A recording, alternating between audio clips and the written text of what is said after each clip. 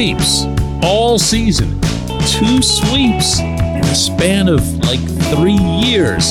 They both came against first-place opponents. Good morning to you. Good Friday morning. I'm Dan Kovacevic of DK Pittsburgh Sports. This is Daily Shot of Pirates. It comes your way bright and early every weekday if you're into football and or hockey. I also offer daily shots of Steelers and Penguins where you found this. Pirates 5, Brewers 4 in 10 innings. A sweep of first place Milwaukee. Semi-pseudo, quasi, not really revenge for about a decade and change of torment up at Old Miller Park. And, you know, it happened in a manner that gives you at least a little bit of hope. And I don't think it should be more than that. A little bit of hope that the remainder of this season, the 2022 season, the one that management essentially declared doesn't matter, will matter to the participants on the field. Because when you see how the Pirates took this series, coming back again and again and again, and diving and laying out for catches like Ben Gamel's late in the game yesterday that bailed out Dwayne Underwood, like Ke'Bryan Hayes' unbelievable 5-3 double play that got Colin Holderman out of his own jam. And then all the quality at bats, wearing the pitchers down, situational hitting like Hayes in the 10th, moving Brian Reynolds from second to third with a fly ball to right field. That's good stuff. That's almost as good as Reynolds having hit the double that brought home the automatic runner to Capita Marcano with the tying run. The fact that the Pirates win on a wild pitch by Matt Bush, it makes for something of an anticlimactic ending, but it really shouldn't, because they did a lot of things along the way throughout the series to earn the outcome that they got. In particular, though, the persistence. And that, understandably, is what Derek Shelton liked the most about it as well. No, I mean, it cannot be overstated. I think it goes to, creating opportunities. And we've talked, at length about one play, one thing happening. Tonight, I think it was multiple. The fact that we were able to continue to battle. I mean, even at the end, Underwood didn't have his best command, but to get out of that inning with it just being one, I think was really important. But we did a nice job throughout this whole series of creating our own opportunities and creating our own breaks. And I think, that's how you win close games. Now, you know what I'm going to say to this, right? Yeah, it's okay to win. It just is. It's okay to win. It's not a crime. They're not tanking. There's nothing to do toward next year's draft because that'll be the first time there's a lottery in place. So you could have the ugliest possible situation in which you lose a ton of games. You're sitting there looking at what whoever teams in the American League that you never otherwise pay attention to, the Texas Rangers and whatever, and you say, oh man, if only they would have a worse record than that team, they're going to end up getting so-and-so pick. Can't even do that this year. Can't even do that. Might as well win. Might as well get better. Might as well get used to the feeling. Not used to. Get accustomed to. What's the term I'm looking for here? Learn the feeling of winning. Gain the confidence that's needed to walk into a setting like at Dodger Stadium and say, yeah, we can beat those guys. Or even a home series against, gasp, the Brewers. Next thing you know, the Pirates will actually take a series from the Cardinals. That's the kind of thing that begins to change stuff. This portion of Daily Shot of Pirates is brought to you by our friends at North Shore Tavern. That's directly across Federal Street from PNC Park. It's home of Steak on a Stone, an eating experience, underscoring the word experience. The steak is brought to you partially cooked on an 800-degree stone, and you do the rest. It's a ton of fun, it's a great meal, and it's a baseball atmosphere like no other in Pittsburgh. North Shore Tavern, right across Federal Street from PNC Park.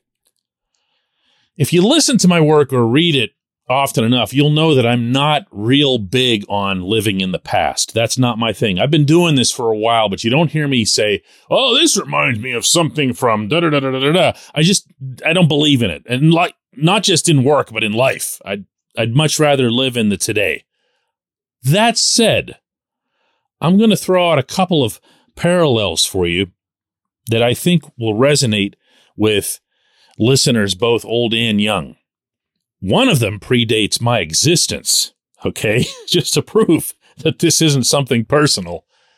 But it goes to the late 50s because Bill Mazeroski has told me this story about how the Pirates of that decade, who were absolutely pathetic for the first few years. All they had was Ralph Kiner and a whole bunch of nothing. Then they pick up Roberto Clemente in the Rule 5 draft, and yes, he was a Rule 5 pick. And they end up starting to feel good about themselves. They get to 1958, and they have a little bit of an uptick. And they start feeling it a little bit. Then there's kind of a backward step in 59, but in 60, obviously, they ended up taking down the mighty Yankees on Maz's home run. In 1988, 30 years later, and Bob Walk loves to talk about this one, the Pirates had been struggling again for the better part of that decade. Certainly nothing at all like the previous decade. But they started to win. They started to feel good about themselves. And they did it, strangely enough, late in the season after they picked up Jim Gott in a trade. Jim Gott was this really vocal leader type, but also was a really good closer. And they all really got behind this one goal that they'd set for themselves, a win total, and they hit it with just a couple of days left to go in the season. What do you know? Now, 89 didn't go all that great, but 90, 91, and 92 sure did when it all came together. And a lot of those players on those 3 division championship teams, by the way, the Pirates' last division championship teams, will point back to the 88 season as the one where they got it going. Following me here? Okay, now let's go to something a lot more recent. And that was, of course, the earlier portion of this past decade. The Pirates lost 105 games, fired John Russell, brought in Clint Hurdle, had a little bit of a bounce back beginning in 2011. They started to feel good about themselves because they started to win games that they weren't winning in the past. And they did that ultimately in 2013 and then made it to the wild card, the blackout game, and all that other stuff here.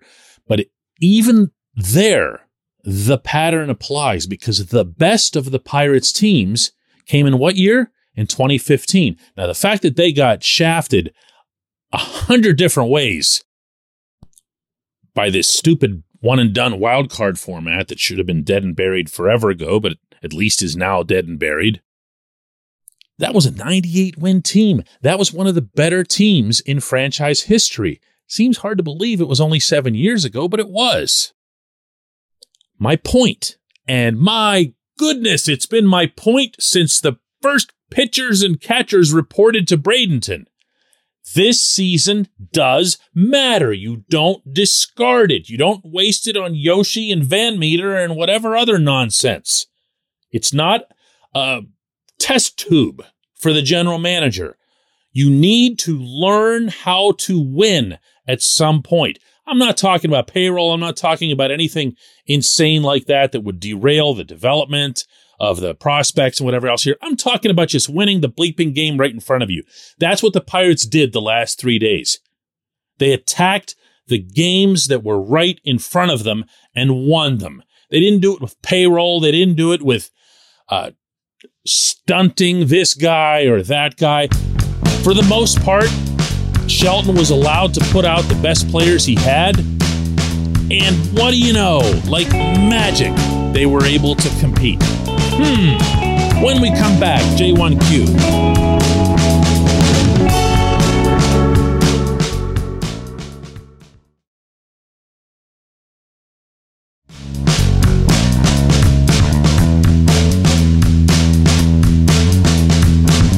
Today's J1Q comes from Rachel, and she asks, so while Michael Chavis's splits are bad, they're not that bad. So why are we platooning this guy? Why? She asks. I can't turn down a question that comes with that kind of emphasis at the end. Rachel, the real answer, I think, has nothing to do, or at least very, very little to do with his splits. That is the answer that the Pirates put forth. But they have found reasons to rotate guys with him, whether it's at first base or anywhere else, rather than just accepting that he's been one of their most productive hitters. And in fact, he's been a .333 hitter since the All-Star break, with some pop and some clutch and everything else that you'd like to get out of all of your bats. And yeah, you're right. His splits are not all that bad. Against righties, he's batting .219. Not great. Against lefties, he's batting .282. That, in the modern scope of things, is really, really good. And to the stance that you've taken, Rachel, no, even the .219 isn't all that bad when you remember that the current median batting average in the majors is, believe it or not, .239. So he's just 20 points below that on what's his weaker side. I don't think that's got anything to do with anything, though. I really don't. If you put a gun to my head and said, why are they not playing Chavis every day? Why do they not take him seriously? I'll give you one answer and one alone, and that is that he's only walked 13 times in 288 plate appearances.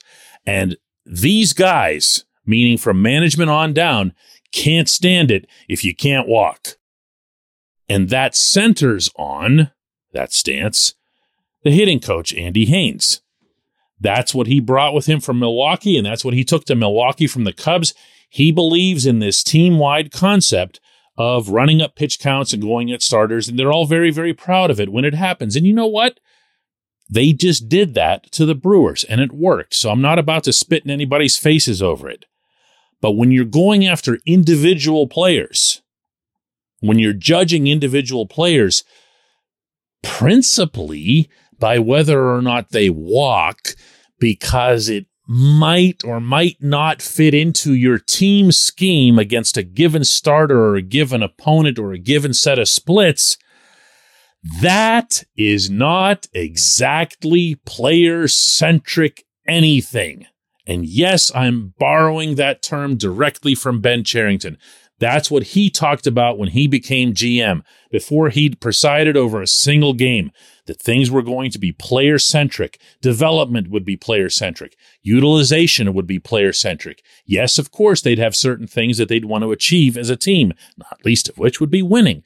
But when it comes to the individual player, they would manage and instruct to the player's strengths. So Chavis, plain and simple, doesn't fit here. He doesn't fit with this hitting coach. He doesn't fit with this team and what they want to do. So while they don't have other options at first base, and they sure didn't while Yoshi was still here, they're going to keep basically just putting up with him because they don't take him seriously, even though he's 27 years old, even though he's as enthusiastic, maybe more enthusiastic than anybody else on the team. If you saw his nutty celebration after the win yesterday, he was the hitter in the box when the wild pitch went by, and you would think he had just knocked one into the river from the way he reacted. They just don't have anything there. And what are they going to do? Say that? You know, I'm trying to give you the most honest answer that I can, and I'll repeat that this is my belief, not something that I've heard from the team. Someday, maybe Chavis will find his team. This ain't it. Now, for me, this is it for a little bit. I am taking my son, Marco, who's 18 years old, overseas on a bit of a pilgrimage more than a vacation. He's never been to Serbia, where my ancestors are from. I'm born and raised in Pittsburgh, but we still have a lot of family, uncles, aunts, cousins, and so forth in the Belgrade area and just to the north of that. I haven't been able to be back in 20 years. And since he's only 18, he's never been there. We wanted to do this before the pandemic. We're going to do it now. We're flying to London later tonight. We're going to stay there for about a day and a half and then make over to Eastern Europe for the main part of the trip. This show will be back, not Monday, but the following Monday. I'm taking all of next week off. Why am I doing that instead of recording shows or even doing them from over there? I'm going to be honest with you. Ever since DK Pittsburgh Sports was formed 8 years ago, I took one very, very brief vacation with my family that encompassed 5 days where we puddle jumped really from Reykjavik, Iceland to London to Paris and then back to London and then back to Reykjavik and then back to Pittsburgh. It was really crazy. But it never felt like a vacation. We were just on fire all the time. This one's going to be different. When we were in Reykjavik, when we first got there, and we got to the hotel and they didn't have a room for us right away, I sat in the lobby and I opened up my laptop. And my son, who was a good bit younger at the time, saw this and he started crying. And he said, "Really? Really? You're even going to work here?" And I closed the laptop and I promised myself that I'd never do that again on a vacation because it's literally all I do. It's all he ever sees. It's all he's ever seen. And this is going to be different. So, yeah. And I'm going to take the week off. And I'm really, really going to take the week off. And you know what? When I come back, I'm going to be really, really ready to do all 3 of the daily shots again. Thanks so much for listening to this show. Thank you for supporting it. And we will connect again on the 15th of August. Take care of yourself.